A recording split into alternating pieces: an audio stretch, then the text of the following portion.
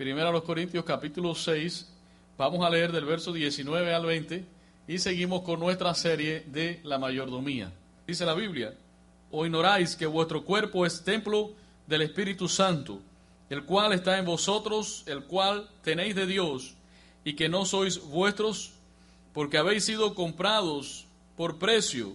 Glorificad pues a Dios en vuestro cuerpo y en vuestro espíritu, los cuales son de Dios. Oremos. Padre, gracias por esta palabra, esta escritura. Gracias por tu Santo Espíritu, que es quien ministra a la iglesia. Oramos, Señor, que en esta tarde recibamos este mensaje, que sea de aliento, Señor, de consuelo, pero también, oh Dios, un mensaje que nos mantenga alerta. Queremos obedecerte, queremos ser fieles a ti, y queremos también que en esta tarde sea tu Santo Espíritu quien ministre a cada uno de nosotros. En el nombre de Jesús, amén. Bien, el mensaje se titula La mayordomía del cuerpo. El mayordomo es una persona que es administradora, y administradora de todo lo que Dios nos ha dado. Dios, ese es el primer principio, Dios es el dueño de todo, creador de todas las cosas, y todo lo que Él nos ha dado, entonces nos ha puesto a que nosotros seamos buenos administradores y buenos mayordomos. Hemos visto esto en el área de la economía, así que aprendimos principios muy buenos sobre la mayordomía en cuanto al dinero, también en cuanto al tiempo, a saber administrar muy bien el tiempo, en cuanto a nuestra vida, en cuanto al Evangelio, y hoy lo vamos a ver con respecto a nuestro cuerpo, cómo ser buenos administradores de nuestro cuerpo. Bueno, el ser humano está formado por una parte tangible, que es el cuerpo, y mira que cuidamos el cuerpo.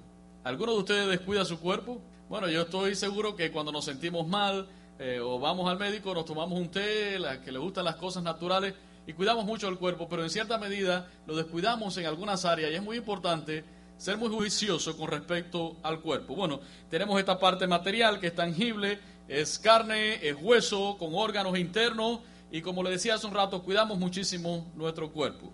Y también estamos formados de una parte que es espiritual, que es el alma y el espíritu, que la Biblia nos dice que también tenemos. Esto incluye voluntad, inteligencia, conciencia y todo lo que tiene que ver con el área espiritual. Por lo tanto, hasta el momento, el ser humano está formado por una parte material, que es nuestro cuerpo, y una parte espiritual. Y ese eres tú. Hay una parte espiritual en nosotros y hay una parte también física. Vamos a centrarnos en este pasaje para hablar de esto que es la mayordomía. Y miren cómo la Biblia nos enseña de la parte física y la parte espiritual, pero en el verso número 20, vamos de nuevo allá. Dice la Biblia: porque habéis sido comprados por precio, glorificad pues a Dios en vuestro ¿qué? Glorifiquen a Dios con su cuerpo y glorifiquen a Dios ¿con qué? Con su espíritu. Dice: y vuestro espíritu, los cuales no son de ustedes. ¿Los cuales son de quién? De Dios, dice la palabra del Señor. Por lo tanto, a través de este pasaje aprendemos tres cosas importantes. Número uno, nuestros cuerpos son propiedad ¿de quién? De Dios. Fíjense como dice la Biblia: ustedes han sido comprados. Nosotros, ahora hablando de los creyentes, hemos sido comprados, y fue un alto precio. Fue la sangre de Jesús. Por lo tanto, nuestros cuerpos le pertenecen a Dios. También nos enseña esta porción de las Escrituras que hay algo que habita dentro de nosotros. Versículo 19, que dice: ¿quién está dentro de nosotros? El Espíritu Santo, porque somos templo del Espíritu de Dios. Eso es impresionante, hermano. A veces es difícil de explicar, pero es promesa de Dios y sabemos que está en nosotros, porque el Espíritu Santo testifica a nuestro espíritu de que somos salvos, de que somos hijos de Dios. Y número 3, ¿cómo debemos usar nuestros cuerpos? Dice la Biblia: glorifiquen a Dios con sus cuerpos. Entonces, resumiendo, número 1, nuestros cuerpos son propiedad de Dios. Él nos ha dado el cuerpo y espera que lo usemos para su gloria. Número 2, el Espíritu Santo habita en nosotros. Número 3, debemos glorificar a Dios con nuestro cuerpo. Ahora, antes de entrar a la mayordomía como tal, veamos qué dice la Biblia con respecto a nuestros cuerpos físicos. ¿Qué nos enseña la Biblia y cómo ejercer una buena mayordomía de nuestros cuerpos? Número 1, tenemos que ir a los Tesalonicenses 5:23, y yo voy a leer. Miren lo que dice Pablo a los Tesalonicenses: y el mismo Dios de paz os santifique por completo. Eso significa que Dios hará una obra de santificación en todo nuestro ser. Dice: y todo vuestro ser, espíritu, alma y cuerpo, sea guardado irreprensible para la venida de nuestro Señor Jesucristo. Entonces Pablo está enseñando acá que nuestro ser está compuesto por espíritu, alma y el cuerpo. Y el cuerpo es la parte física, lo que miramos. Pero también hay una parte espiritual que dice que es el espíritu y el alma. Por lo tanto, Dios nos ha dado un cuerpo para que nosotros podamos tener contacto con el mundo que nos rodea. De otra manera, fuéramos un espíritu que anda por allí, como dicen algunos, vagando. Pero no, Dios nos ha dado ese espíritu, lo ha puesto en un cuerpo, y el cuerpo nos sirve para tener contacto con el mundo que nos rodea, contacto entre nosotros, ¿cómo? A través de los sentidos. Dios nos ha dado el oído para escuchar lo que está pasando a nuestro alrededor, nos ha dado los ojos para que podamos mirar, el olfato, el gusto y también el tacto para que podamos tocar. Por lo tanto, ¿es importante o no es importante el cuerpo? ¿Tú das gracias a Dios porque el Señor te ha dado un cuerpo? ¿Cuántas veces te quejas por tu cuerpo? A veces nos quejamos demasiado de nuestro cuerpo. Quisiera haber sido más delgado, más alto, más bajo. Dé gracias a Dios porque el Señor ha dado un cuerpo para que usted tenga vida también y para que pueda interactuar con el mundo que nos rodea. También a través del cuerpo manifestamos quiénes somos. Por eso dice la Biblia en Mateo 12:34 que de la abundancia del corazón hablará nuestra boca. Entonces nuestros cuerpos van a expresar lo que nosotros somos internamente. Bien, ya vimos eso. Dios nos ha dado ese cuerpo que es la parte material. Número 2, somos una persona que mora en un cuerpo. ¿Puedes decir eso? Soy una persona que moro dentro de un cuerpo, un estuche. Este es nuestro estuche. Está formado de hueso, toda una estructura, pero adentro ¿quién vive? Nosotros. Exactamente, somos nosotros que estamos metidos dentro de este cuerpo. Es muy importante que lo entienda, porque a veces creemos también que nuestra vida es solo lo material. No, nosotros también, el que está hablando acá es un espíritu, quiero decirle. Si Dios ahora decide quitar ese espíritu, lo que va a quedar aquí es un cuerpo muerto. Pero quien está hablando aquí es un espíritu que piensa que Dios le ha dado la capacidad de razonar, que fui creado a su imagen y que Dios me puso dentro de este esqueleto que está hablando aquí. ¿Cómo podemos demostrar esto? Bueno, cuando usted muere físicamente, usted sale, su persona sale de ese cuerpo donde estuvo temporalmente. Veamos esto a través de la Escritura. Segunda a los Corintios 5, del 6 al 10, y usted puede anotar, porque algunos creyentes tienen duda. Hermanos, ¿dónde vamos a ir después que muramos? Cuando partamos, ¿a dónde vamos? Bueno, Pablo lo dice claramente. En 2 Corintios capítulo 5, verso del 6 al 10 dice: así que vivimos confiados siempre. Y esas palabras son muy importantes. Confiados. Vivimos confiados siempre. Y sabiendo que entre tanto que estamos en el cuerpo, estamos ausentes del Señor.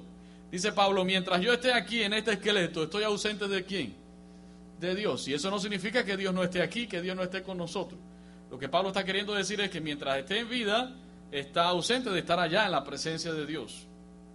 Pero dice, porque por fe andamos, no por vista. Verso 8. Pero confiamos y más quisiéramos estar ausentes del cuerpo. Fíjense qué interesante. Pablo no le tenía miedo a la muerte.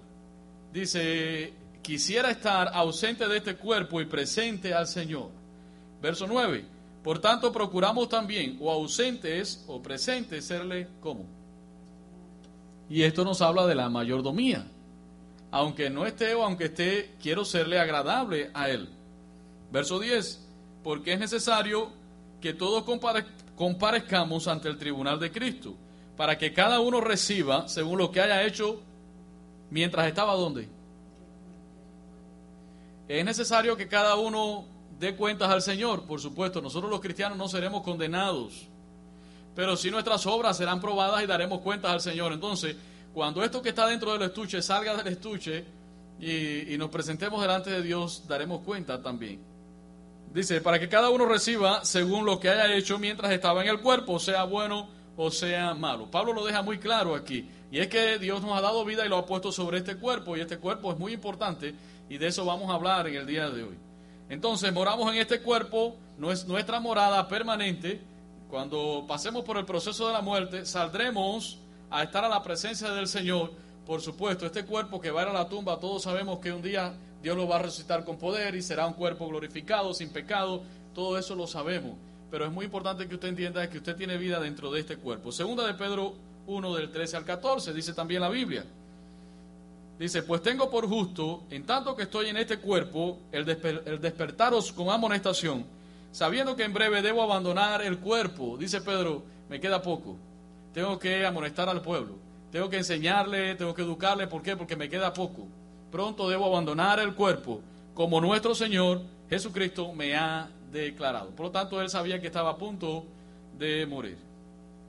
Número 3, nuestros cuerpos físicos se enferman, se van envejeciendo con los años y al final llega la muerte. Y esta es la parte que no nos gusta mucho. Y es que a veces los cristianos pensamos que no nos vamos a enfermar. Sí, nos vamos a enfermar. Por algunas cosas que veremos más adelante. Nuestros cuerpos pueden enfermarse y con el tiempo vamos viendo que el cuerpo se va desgastando. En vez de ponerse uno más joven, entonces comienzan a salir las arrugas. Se nos caen los dientes, el pelo comienza a caerse, ya no escuchamos muy bien, ya no vemos muy bien. Y no hay que entristecerse por eso. Yo sé que a veces nos da un poquito de cosa, pero es el proceso natural, entre comillas, porque Dios nos creó para eso. Pero al entrar el pecado al mundo vinieron todas estas cosas. Entonces tenemos que ser conscientes de que con los años también nosotros envejecemos. ¿Dónde encontramos esto en la Biblia? Segunda a los Corintios 5, del 1 al 2 dice: porque sabemos que si nuestra morada terrestre, este tabernáculo, y aquí Pablo no utiliza la palabra estuche que yo estoy utilizando, él habla de tabernáculo, dice, se deshiciere, tenemos de Dios un edificio, una casa no hecha de manos, eterna. Fíjense, diga conmigo, eterna en los cielos. Y por eso también gemimos, deseando ser revestidos de aquella nuestra habitación celestial. Hermanos, había un deseo tan grande en estos hombres de Dios de poder estar en la presencia de Dios, de estar allí, de disfrutar esa presencia de Dios. Y quisiera que eso también estuviera en nosotros. Segunda a los Corintios 4, 16 dice: por tanto no desmayamos, antes, aunque nuestro hombre exterior se va desgastando, el interior no obstante se renueva de día en día. Y eso es buena noticia. Aunque veamos, hermano, que se nos caen los dientes, por dentro podemos estar llenos de gozo y rejuvenecidos cada día. ¿Por qué? Por la obra que hace el Espíritu Santo en nuestra vida. Ahora, número 4, nuestros cuerpos han sido afectados por el pecado, por eso nos desgastamos y morimos, pero ese no era el plan de Dios. Dice la Biblia en Romanos 5:12, por tanto, como el pecado entró en el mundo por un hombre, y por el pecado la muerte, así la muerte pasó a todos los hombres, porque todos los hombres pecaron también. Entonces tenemos que entender que nuestros cuerpos han sido afectados por el pecado. Desde que nace un niño, ese niño nace afectado por el pecado. Nadie lo enseña a pecar. A usted nadie lo enseñó tal vez a decir mentiras y a hacer algunas cosas. Es que ya hemos nacido afectados por el pecado y esa caída afecta diferentes áreas de nuestra vida, tiene gran alcance, afecta todo nuestro ser. El pecado ha afectado el espíritu, el alma, el cuerpo también lo ha afectado, por eso necesitábamos un redentor y ese nuestro redentor es Jesucristo. Ahora, ¿cómo ejercer la mayordomía en nuestro cuerpo? Ya hemos visto que Dios nos ha dado un cuerpo para tener contacto con lo que nos rodea, que somos un espíritu viviendo dentro de un cuerpo, que ese cuerpo ha sido afectado por el pecado y que ese cuerpo se desgasta y un día morirá. A menos que el Señor llegue ahora mismo y todos seamos levantados a la presencia de Dios. ¿Cómo ejercer mayordomía de esto que Dios nos ha dado? De esta estructura, de este tabernáculo, como hablaba allí la palabra del Señor. Bueno, nuestros cuerpos han sido dados por Dios. En Génesis 2:7 lo vemos también. Dice la Biblia, entonces Jehová Dios formó al hombre del polvo de la tierra y sopló en su nariz aliento de vida y fue el hombre un ser viviente. Por lo tanto, nuestros cuerpos han sido diseñados cuidadosamente por Dios. Somos un diseño de Dios. Diga conmigo, diseño. Cuando usted mira la estructura o el cuerpo humano, cómo funciona, hermano, realmente tienes que quedarte asombrado, impresionado. Cómo funciona como un todo, cada organismo, cada sistema o todo el sistema dentro de nuestro cuerpo bien coordinado. Esto es una obra maestra. Y cuando David se puso a reflexionar en esto, él decía que se quedaba completamente maravillado. Nuevamente pregunto a la iglesia, ¿puedes dar gracias a Dios por tu cuerpo? No importa cómo tú estés, más gordito, más delgado, o la constitución genética que tú tengas, o tal vez has descuidado un poco tu cuerpo y se ha ido por otro rumbo, pero dé gracias a Dios porque ha dado un cuerpo para que usted pueda allí habitar. Miren lo que dijo David en el Salmo 139, versos 13 al 16, tome nota. Él dijo, porque tú formaste mis entrañas, tú me hiciste en el vientre de mi madre. te alabaré, porque formidables, maravillosas son tus obras. Estoy maravillado y mi alma lo sabe muy bien. Y entonces cuando David se dio cuenta de que su cuerpo había sido formado por Dios, allí cuando él estaba en el vientre de su madre, él dijo, estoy maravillado. Realmente he quedado maravillado. Dice, no fue encubierto de ti mi cuerpo, bien que en oculto fui formado y entretejido en lo más profundo de la tierra. Mi embrión vieron tus ojos y en tu libro están escritas todas aquellas cosas que fueron luego formadas sin faltar una de ellas. Usted es creación de Dios. Dios lo hizo según el diseño que Él estableció para usted y usted es bendecido. Así que dé gracias a Dios, aún por la escasez de cabello. Primero los Corintios 6:19, donde leíamos en la Biblia, Dios habla hoy, dice, en vez de decir su espíritu, su cuerpo y vuestro espíritu, los cuales son de Dios, dice, ustedes no son sus propios dueños. Y cuando escuchamos esa palabra directa de Dios, diciéndonos, tú no eres dueño de ti, de tu ser, y tu ser incluye también el cuerpo, eso nos llama y nos dice, oye, hay una responsabilidad con mi cuerpo. ¿Qué estoy haciendo con mi cuerpo? No es mío, es algo dado por Dios.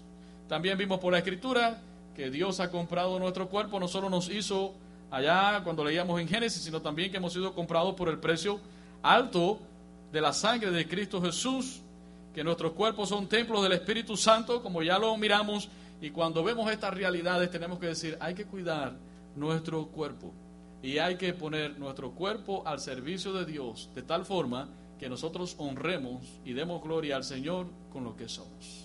Poner su cuerpo al servicio de Dios. Como dice la Biblia, porque habéis sido comprados por precio, glorificad pues a Dios en vuestro cuerpo y en vuestro espíritu, los cuales son de Dios. ¿Por qué esto es importante? Que casi nunca se predica en la iglesia. ¿Por qué es importante este tema? Bueno, generalmente hablamos a la iglesia, cuiden su vida espiritual, tengan comunión con Dios, intimidad con Dios, practiquen las disciplinas espirituales de la oración, el ayuno, la palabra. Esto lo enseñamos constantemente, pero generalmente no le enseñamos a la iglesia a cuidar sus cuerpos. Y vemos a algunos creyentes enfermos. Claro, todos nos enfermamos. Puede haber ahora un virus de catarro y todos agarrar el catarro, pero vemos algunas enfermedades dentro del pueblo de Dios producto a un abuso del cuerpo. Un abuso en cuanto a cómo tratamos nuestro cuerpo, especialmente cómo comemos. Y yo quisiera hacer ahí un énfasis en esto, cómo podemos abusar de nuestro cuerpo. Y en un principio les preguntaba, bueno, ¿cuántos aman sus cuerpos y quieren sus cuerpos? Todos me decían amén. Y ahora yo pregunto, ¿cuántos abusan de su cuerpo? ¿Cuántos abusamos de nuestro cuerpo? Y cuando yo digo abusar es la forma en que atacamos directamente nuestro cuerpo. ¿Cómo usted puede atacar su cuerpo? Bueno, de diferentes formas podemos abusar de nuestro cuerpo. Hay personas que les gusta comer bastante antes de dormir. Y yo a cada rato le he enseñado a la iglesia, mira, ya cuando llegan las 10, las 11 de la noche, ya el cuerpo, el estómago ya no quiere trabajar a esa hora. Y si usted le pone allí un plato de arroz con frijoles y carne y le agrega unos tacos al pastor o unas enchiladas, hermano, el estómago ya está cansado a esa hora y los riñones no quieren filtrar. Y nosotros le estamos pasando por allá las aguas frescas y le estamos poniendo allí la Coca-Cola y la soda y el riñón dice, ya no puedo más. Entonces, ¿está usted cuidando su cuerpo? ¿Por qué hay tanto silencio? La comida es una gran bendición de Dios, pero ¿qué tipo de comida come puede enfermarte? Hoy en día muchas personas tienen padecimientos de obesidad y no es por algo genético, es una falta de disciplina a la hora de comer. Y la obesidad puede provocarte tantas cosas, problemas de presión, arterias tapadas al corazón, problemas cerebrales también cuando las arterias se tapan. En nuestro cuerpo a veces no quiere sintetizar algunos alimentos que están llenos de grasa, hermano. Y el hígado comienza a llenarse de grasa y de grasa hasta el punto que el hígado comienza a inflamarse. Y usted dice, ¿qué me pasa al hígado? Bueno, la cantidad de comida con grasas que a veces nosotros nos estamos comiendo. Y estas cosas nos van afectando y nos van afectando. Pero no solamente hablemos de la comida, cuántas cosas maltratan nuestro cuerpo como la tecnología. Y esto es algo tan importante. Algunos hermanos están perdiendo la vista. Y es que pasarse 6, 7, 8 horas delante de una computadora es terrible para tu vista.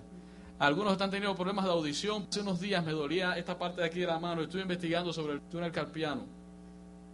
Y es la posición que a veces nos tiene el día entero en la computadora. Y entonces tuve que educarme un poquitico y buscar algo, o poner aunque sea unos libros y ubicar mis manos. Entonces todas estas cosas, hermanos, pueden afectar, es un abuso directo a nuestro cuerpo. Y a veces decimos, pero de algo hay que morirse. Por supuesto, nos vamos a morir todos. Lo malo es cuando nosotros provocamos nuestra propia muerte. Y entonces tenemos que ser muy disciplinados en cuanto a esto. Como decía hace un rato, generalmente no hablamos de estos temas en la iglesia y nos enfocamos más en la parte espiritual, pero realmente el cuerpo tiene una gran importancia. ¿Por qué? Porque nos ha sido dado por Dios y porque además de eso somos el templo de Dios, somos el templo del Espíritu Santo. En los tiempos de los apóstoles había filosofías griegas que se introducían dentro de la iglesia y el gnosticismo también, que hablaba de que el cuerpo era malo y la materia era mala. Y entonces algunos decían que Cristo no había venido en carne, porque si la carne era mala, ¿cómo va a venir Cristo en carne? Y entonces los apóstoles lucharon mucho contra esta enseñanza.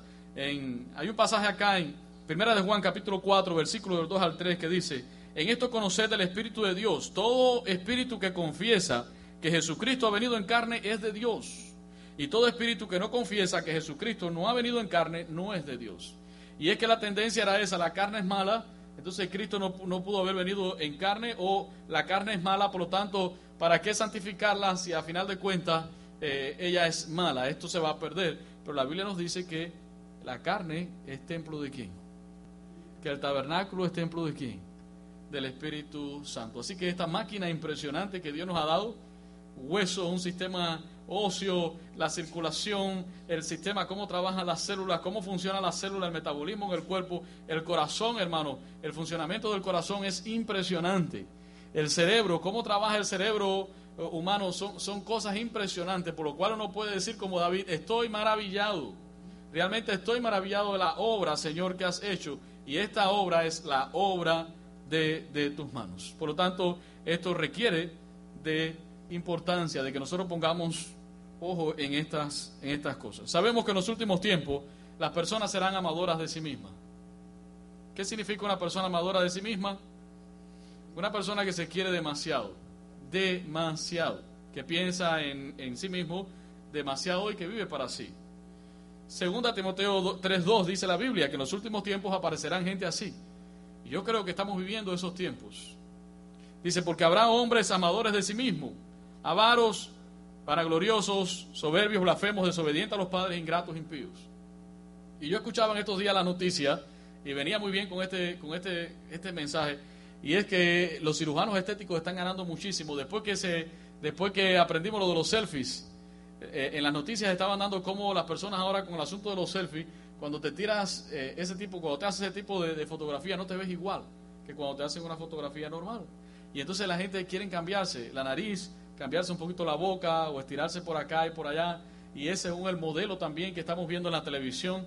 Las mujeres quieren ser en extremo delgadas porque esa es la figura que nos muestra la sociedad. Y nosotros los hombres queremos tener cierta figura. Y todas estas cosas, hermanos, están haciendo que la gente viva esclava de un modelo que no es el modelo que Dios nos está dando. Ahora, ¿por qué les digo esto? Porque son personas amadoras de sí mismas y estamos viviendo en esta crisis que está viviendo la sociedad.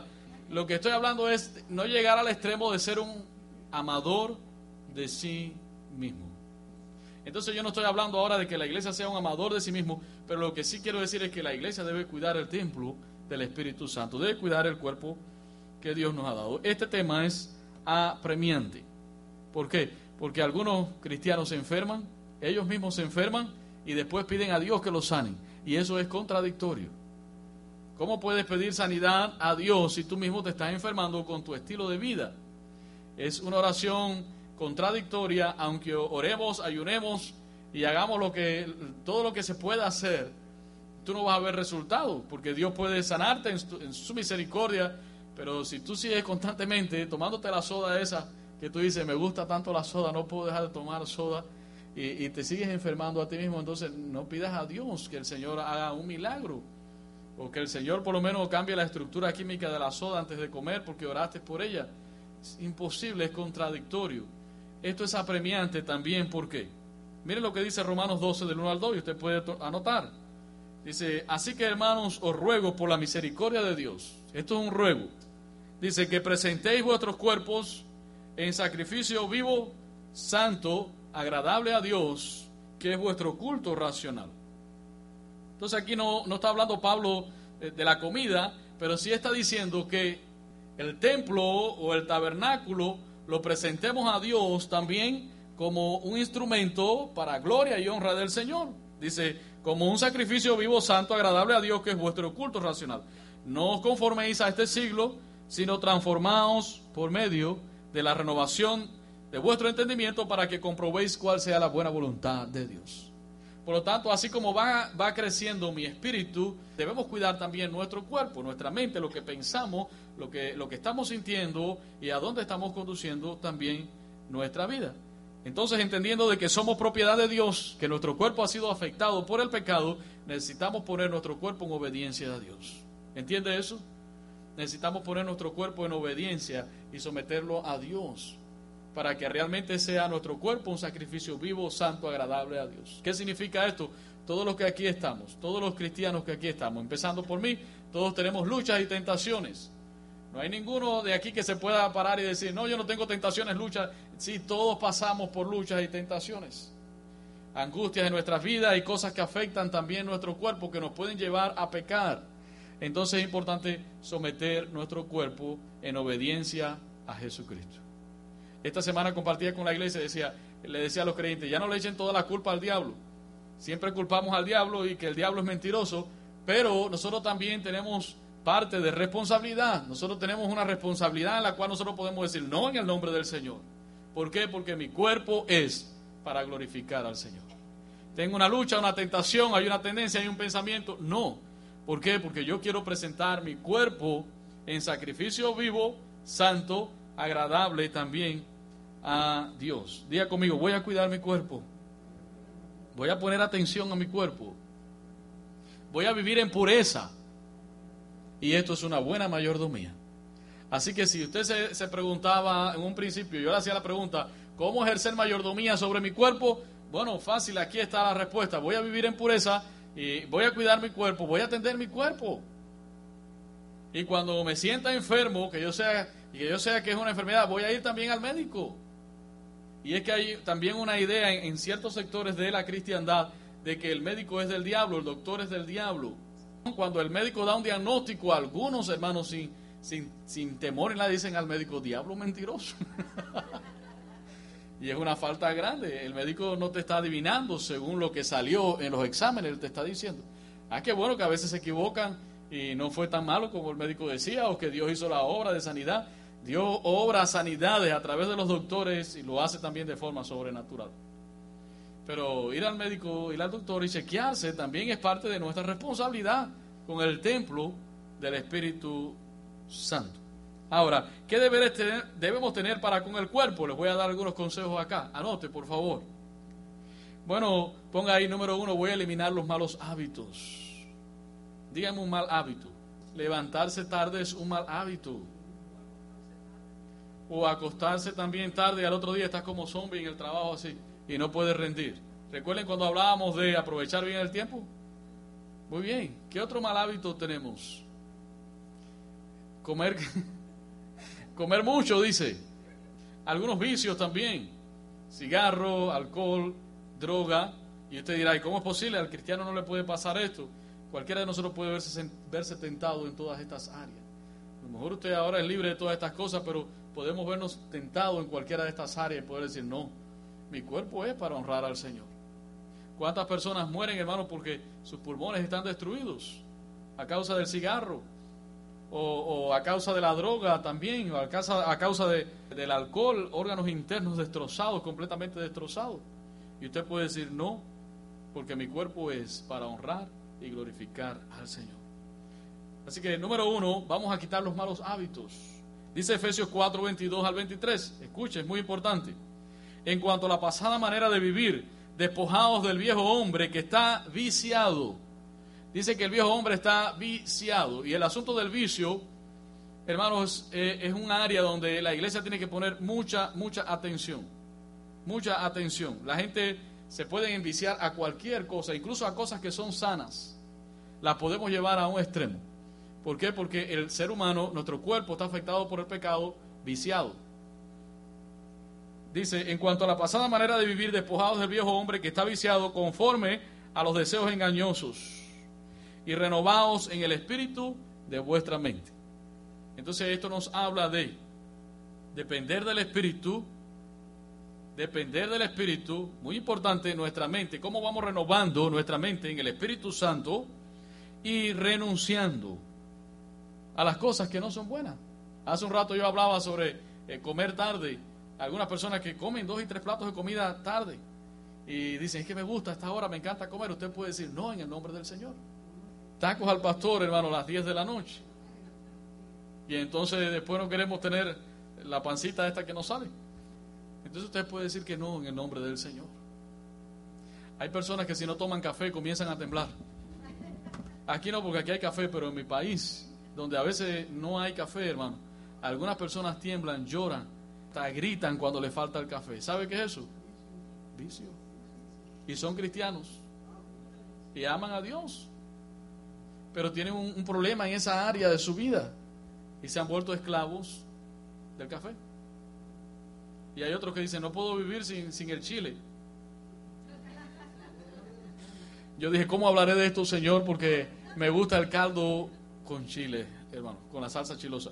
Pero si usted tiene un problema de estómago y sabe que eso le está haciendo daño, pero a veces decimos, pero es que no sabe igual la comida sin la salsa picosa. Pues entonces, si usted quiere seguir golpeando su cuerpo de esa manera, ponle más salsa al taco. Entonces, esto nos va a llevar al segundo consejo, una buena alimentación. Una buena alimentación o una mala alimentación aumenta las probabilidades de que nosotros nos enfermemos.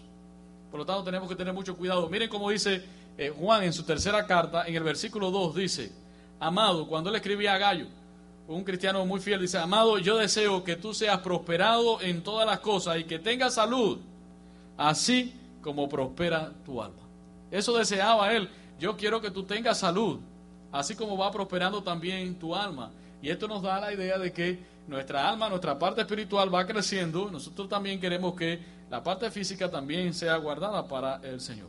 Miren lo que dice el versículo 12. Vamos de nuevo a la Biblia, capítulo 6. Primero los Corintios, capítulo 6, verso 12.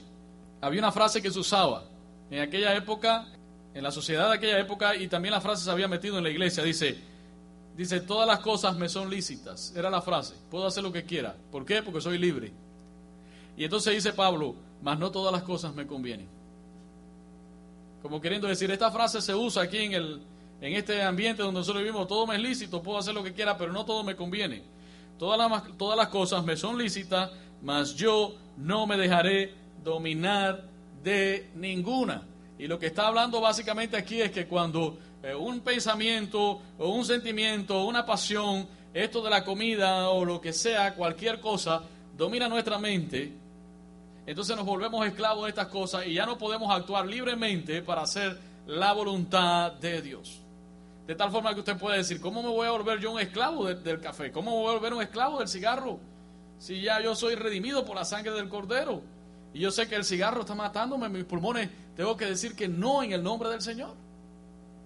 Y esto no se trata de reprender el espíritu de cigarro, que a veces a todos le ponemos el espíritu. No, se trata de que tienes que entender que tu cuerpo ha sido afectado por el pecado. Ahora en Cristo eres regenerado, pero tú tienes que entender que tu cuerpo tiene una tendencia al pecado, al vicio y a las cosas que a Dios no le agrada. No quiero que te sientas mal, sino que lo recibas de parte del Señor. Y si ahora Dios mismo te está hablando, tienes que decir, Señor, yo he estado responsabilizando al diablo en esto y me toca a mí sujetarme a tu Santo Espíritu. Hay una lucha entre mi cuerpo y el Espíritu. Necesito ser lleno de tu Santo Espíritu para vencer esto en esta área en mi vida y poder ser un cristiano que de verdad anda en crecimiento y que cuide el templo del Espíritu Santo. Como decía hace un rato, personas que no pueden vivir sin el café. Yo me quedaba asombrado, hermano. En mi país no se puede tomar soda con mucha frecuencia porque es muy cara, pero aquí es bien barata. Y hay personas, hermanos, que no toman otra cosa que no sea soda, hermano. No toman agua. Y yo digo, Señor, ¿cómo pueden consumir tanta soda? Es que están acostumbrados. La respuesta es que desde pequeño aquí en este país, pues a base de soda y están enfermos, muchos de ellos están enfermos. Y entonces es una tendencia, dice, pero es que es tan rica, ya casi no la compro, pero tú sabes que de verdad sí se la está tomando. Y es que eso también, fíjate lo que nos hace la adicción, especialmente lo que nos gusta comer, y es que hasta mentimos a veces, yo casi no la tomo, pero sabes que sí la estás tomando porque te gusta. También he conocido aquí personas, no digo aquí en la iglesia, aquí en esta sociedad, personas que no les gusta la comida en la casa, les encanta la comida chatarra. Conocí un caso impresionante, hermano. La comida que le hacían en casa, no. Y una comida buena, saludable, dependen de la comida que aquí le dicen chatarra. Que ustedes saben cuál es. Les gusta. Y es que desde pequeños fueron criados en ese sistema. En la comida chatarra. Que en la casa no había tiempo para cocinar porque vivimos en una sociedad que, seamos sinceros, no es como en nuestros países. Aquí esto es corre. Y es más fácil pasar por allí, recoge la comida rápida y te la comes. Y entonces una dependencia completa a esto. Y como decía hace un rato, a las personas dicen, de todas formas hay que morirse de algo. De todas formas hay que morirse de algo. Pero no tan pronto, dice el hermano. Pero no pidas a Dios que te sane. Porque esa es una oración que no va alineada a la voluntad de Dios. Tienes que ser consciente y decir, tengo que aflojar un poquito por aquí, que esto me va a hacer daño. Ahora lo estoy haciendo, pero tú verás cómo esto te va a sacar la factura con los años. Quiero aclarar de nuevo, todos nos podemos enfermar. Hay enfermedades que no son necesariamente por la comida, es algo genético, algo que pasó en nuestra vida y cosas que suceden. Lo malo es cuando estamos viviendo enfermos a causa del desorden que tuvimos en nuestra vida. Y entonces ahora nos pesa, pero ya las venas están ahí llenas de grasa. Y no hay otra opción que acudir al médico. Entonces el punto está en que si algo nos controla, hermano, nos volvemos esclavos de eso y perdemos la capacidad de actuar libremente para honrar al Señor. Lo que sea, tecnología, comida, todo lo que sea en exceso, hermano, todo lo que sea también en exceso. Número 3, puede poner ahí ejercicio. Hacer ejercicio es un consejo muy saludable. Algunos han tomado 1 Timoteo 4:8 como una excusa para no hacer ejercicio, que el ejercicio corporal para nada aprovecha. Miren, la versión Dios habla hoy lo suaviza un poquito, dice, pues aunque el ejercicio físico sirve para algo, la piedad es útil para todo, porque tienen promesa de vida para el presente y para el futuro. Y yo a veces le enseño a la iglesia, a algunos hermanos, hagan ejercicio en la mañana, en la tarde. No es para que usted se vea como un modelo, ni porque va a salir una película, es porque lo necesita. Es algo bueno, es algo bueno para ti. Si tú quieres servir a Dios con fuerza y con energía, necesitas también cuidar tu cuerpo, hacer ejercicio. Y número 4, ponga ahí sueño y descanso adecuado. Muy importante, el sueño y el descanso. Hace unos días atrás hablábamos sobre el día de reposo. Y fíjense cómo Dios estableció un día de reposo en el orden de todas las cosas creadas. Es importante que nosotros también saquemos un día de reposo. Un día o dos, los días que usted quiera, o todos los días, poder reposar algo y que usted tenga un buen sueño. Como hablábamos hace un rato, si usted se acuesta a la 1 de la madrugada viendo la televisión o lo que sea, y se tiene que levantar temprano el otro día, no va a poder descansar. Y ese río va a desembocar finalmente a un mar de enfermedades, porque el sueño es fundamental. Y usted dirá, se ha vuelto hoy médico. No, estoy dando consejos buenos porque queremos servir a Dios con gozo, con alegría, despierto, llegar a la casa de Dios y no quedarnos dormidos. Y entonces necesitamos hacer arreglos en estas áreas. Yo recuerdo en una ocasión, hace muchos años, me levanté con el corazón, hermano, pero latiendo fuerte, y tenía yo de pronto una arritmia. Me llevaron al hospital y allí el médico se sentó, me miró y no me salía nada en los exámenes. Me dijo, ¿qué estás haciendo? Ya yo he contado este testimonio varias veces. Le digo, bueno, mira, dime de tu trabajo, ¿qué estás haciendo? Yo le dije, bueno, yo soy el copastor de la iglesia, estoy atendiendo una misión, estudio en el seminario, me estoy graduando de la universidad, estoy arreglando los papeles para salir del país, soy el tesorero de la iglesia, le doy clase a los jóvenes. Él me dijo, detente, estás estresado. no hay nada en la sangre, no estás estresado. Tienes que empezar a decir no a algunas cosas, ajustarte y hacerlo lo principal, y tienes que calmarte. Y yo no me sentía estresado porque a veces no sientes el estrés. Yo ni sabía qué era el estrés. Y el doctor me dijo, estás estresado, tienes que calmar, tienes que descansar. Y eso también es muy importante para nosotros si queremos cuidar nuestros cuerpos y servir a Dios con alegría y con gozo. Estas cosas, hermano, es importante que usted las reciba. Descanse, salga. Por eso algunas veces yo les digo, hermano, vayan de vacaciones cuando llegue el verano. Ya saliste, sal de vacaciones, despeja, busca, descansa, sal con tu familia, relájate. Porque el estrés te puede llevar a muchas cosas que no queremos. Y Jesús hablaba sobre la ansiedad. Recuerden, por nada estén afanados ni ansiosos. David también en un tiempo de crisis, él decidió confiar en Dios. En el Salmo 4:8 dice, en paz me acostaré y asimismo dormiré, porque solo tú, Jehová, me haces vivir confiado. Y esto no es una oración mágica, simplemente que en el momento de lucha, de crisis, como vivimos en nuestra vida, él dijo, voy a confiar en Dios. Me voy a acostar y voy a dormir. Diga conmigo, en paz me acostaré y asimismo dormiré, porque solo tú, Jehová, me haces vivir confiado. En el Salmo 23:2 dice, en lugares de delicados pastos me harás descansar. Y hablando sobre el cuidado pastoral de Dios, necesitamos descansar. Junto a aguas de reposo me pastoreará. Número 4, proteja sus sentidos. ¿Cuáles son sus sentidos? Vista, cuidado lo que ves. Cuidado con el oído, con el olfato, con el gusto y con el tacto. ¿Por qué? Porque estas son como puertas. Tenemos este cuerpo, pero la boca es una puerta de salida, pero también de entrada. El ojo también, son puertas que tenemos. La Biblia no dice que estos son puertas, pero básicamente lo son. Y tú puedes vivir una vida en santidad. Estás viviendo una vida en santidad, pero esta puerta que se llaman los ojos, tú las abriste para ver cosas que no eran muy buenas y que a Dios no le agrada. Y entonces eso es como una puerta de información que entró a nuestra mente, y comienzan allí cosas que tú nunca habías pensado, cosas que tú nunca habías sentido, comienzan en tu mente a trabajar, y cuando vienes a ver, tu mente ya está siendo esclavizada. ¿Y qué es lo que falta por someter ya? El cuerpo. Te vuelves esclavo de estas cosas. Entonces es muy importante, ¿qué estás haciendo con tu cuerpo, con tus sentidos, con lo que Dios te ha dado, para que lo glorifiques a Él? Y podríamos hablar de muchas cosas: la higiene del cuerpo, visitar al médico, confrontar los deseos en nuestra vida. Hace un rato decía, todos tenemos deseos, algunos buenos y otros que no son tan buenos. Mira lo que dice Efesios 4:22, que lo leíamos hace un rato. Dice, en cuanto a la pasada manera de vivir, despojados del viejo hombre que está viciado conforme a los deseos engañosos. Colosenses 3:5 dice, haced morir lo terrenal en vosotros. ¿Qué cosa? Fornicación, impureza, pasiones desordenadas, malos deseos, avaricia, que es idolatría. Y cuando Eva vio aquel árbol con el fruto, ella dijo, esto es bueno, esto es codiciable para alcanzar sabiduría.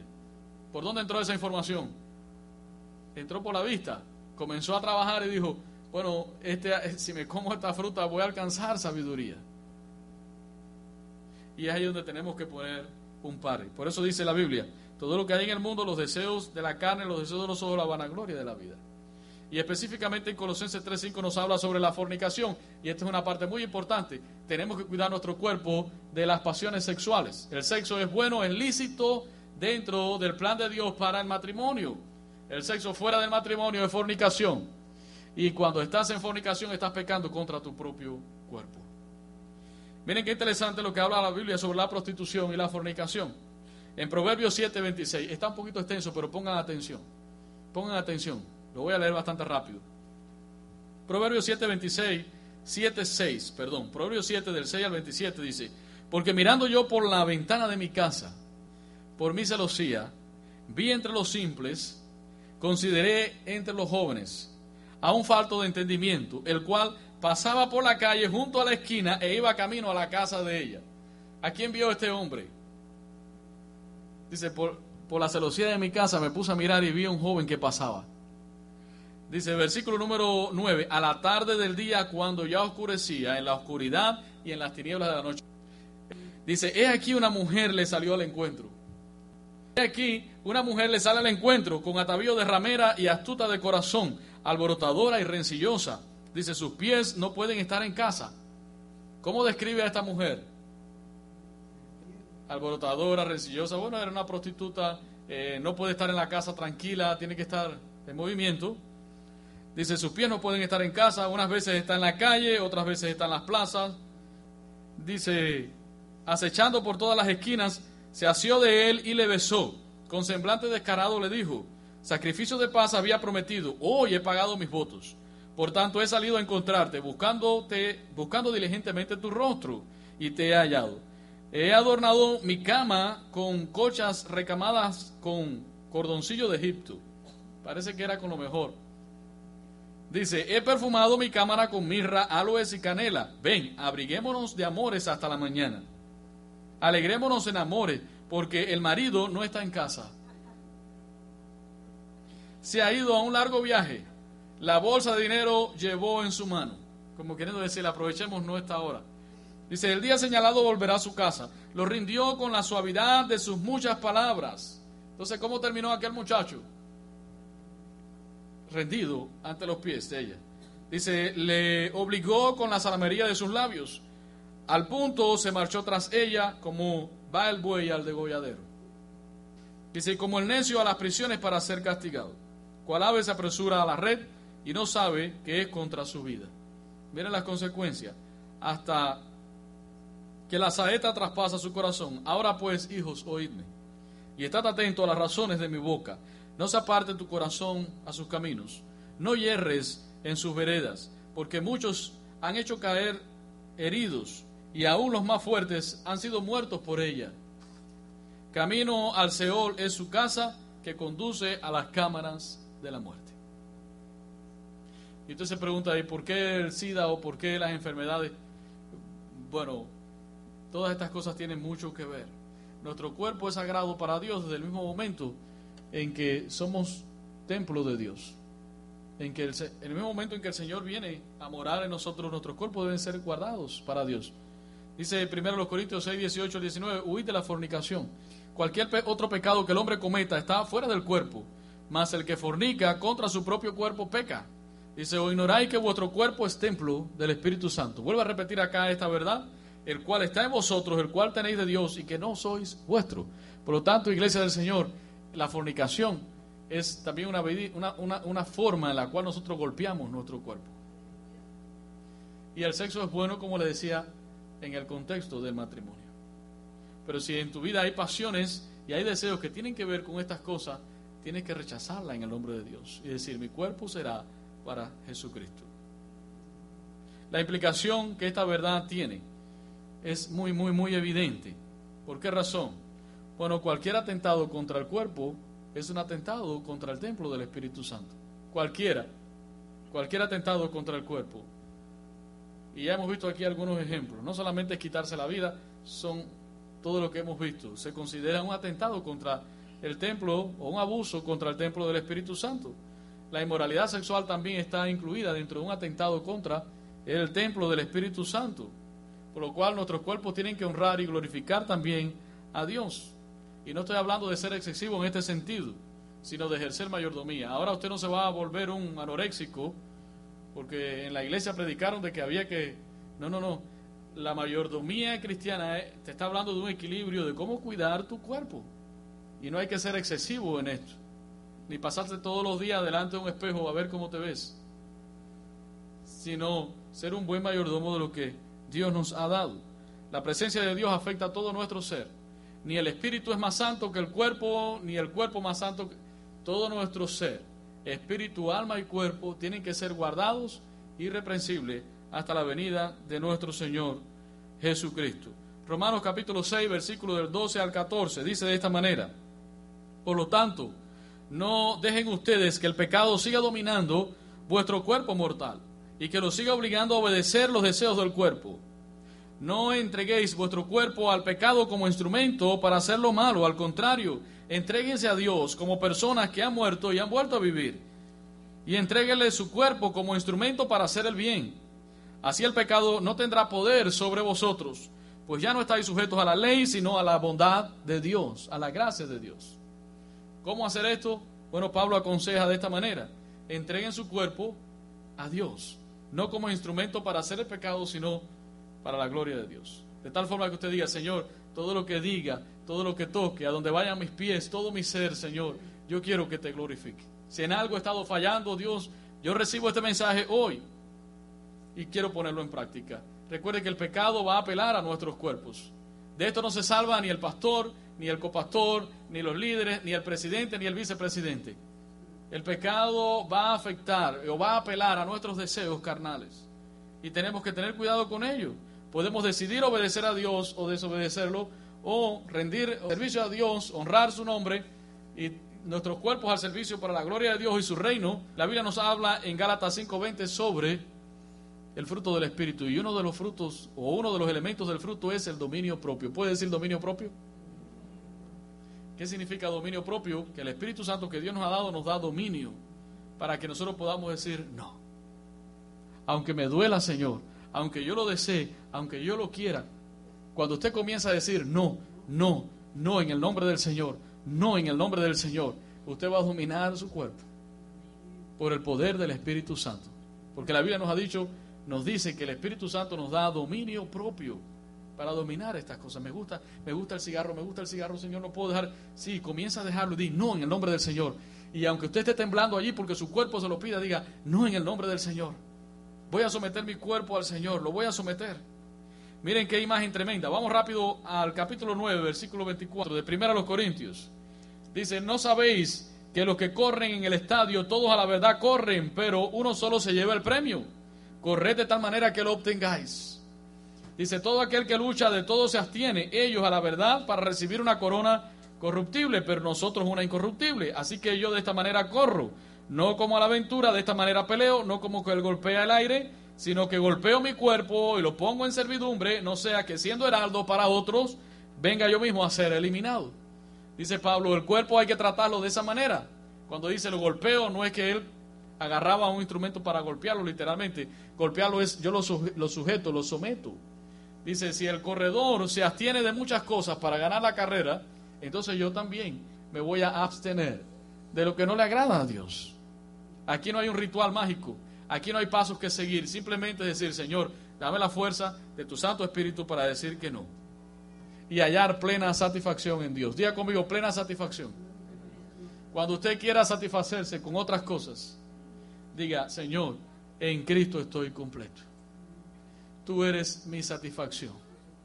Señor, si es la tecnología, la comida, la fornicación, cualquier otra cosa, Señor, quien llena mi vida eres tú. Tú llenas mi copa, tú rebosas mi copa. Y comienza a hallar la plena satisfacción que se halla en Jesucristo. La Biblia dice que en Cristo estamos completos. Eso dice la palabra del Señor. Llénese del fruto del Espíritu Santo, amor, gozo, paz, paciencia, benignidad, bondad, fe, mansedumbre, templanza. Y diga conmigo, mi cuerpo es del Señor. Voy a honrar al Señor con mi cuerpo. Yo les invito a ponerse de pie para orar esta tarde. ¿Qué les parece si hoy oramos y adoramos al Señor, diciéndole, Señor, yo quiero que mi cuerpo sea tuyo?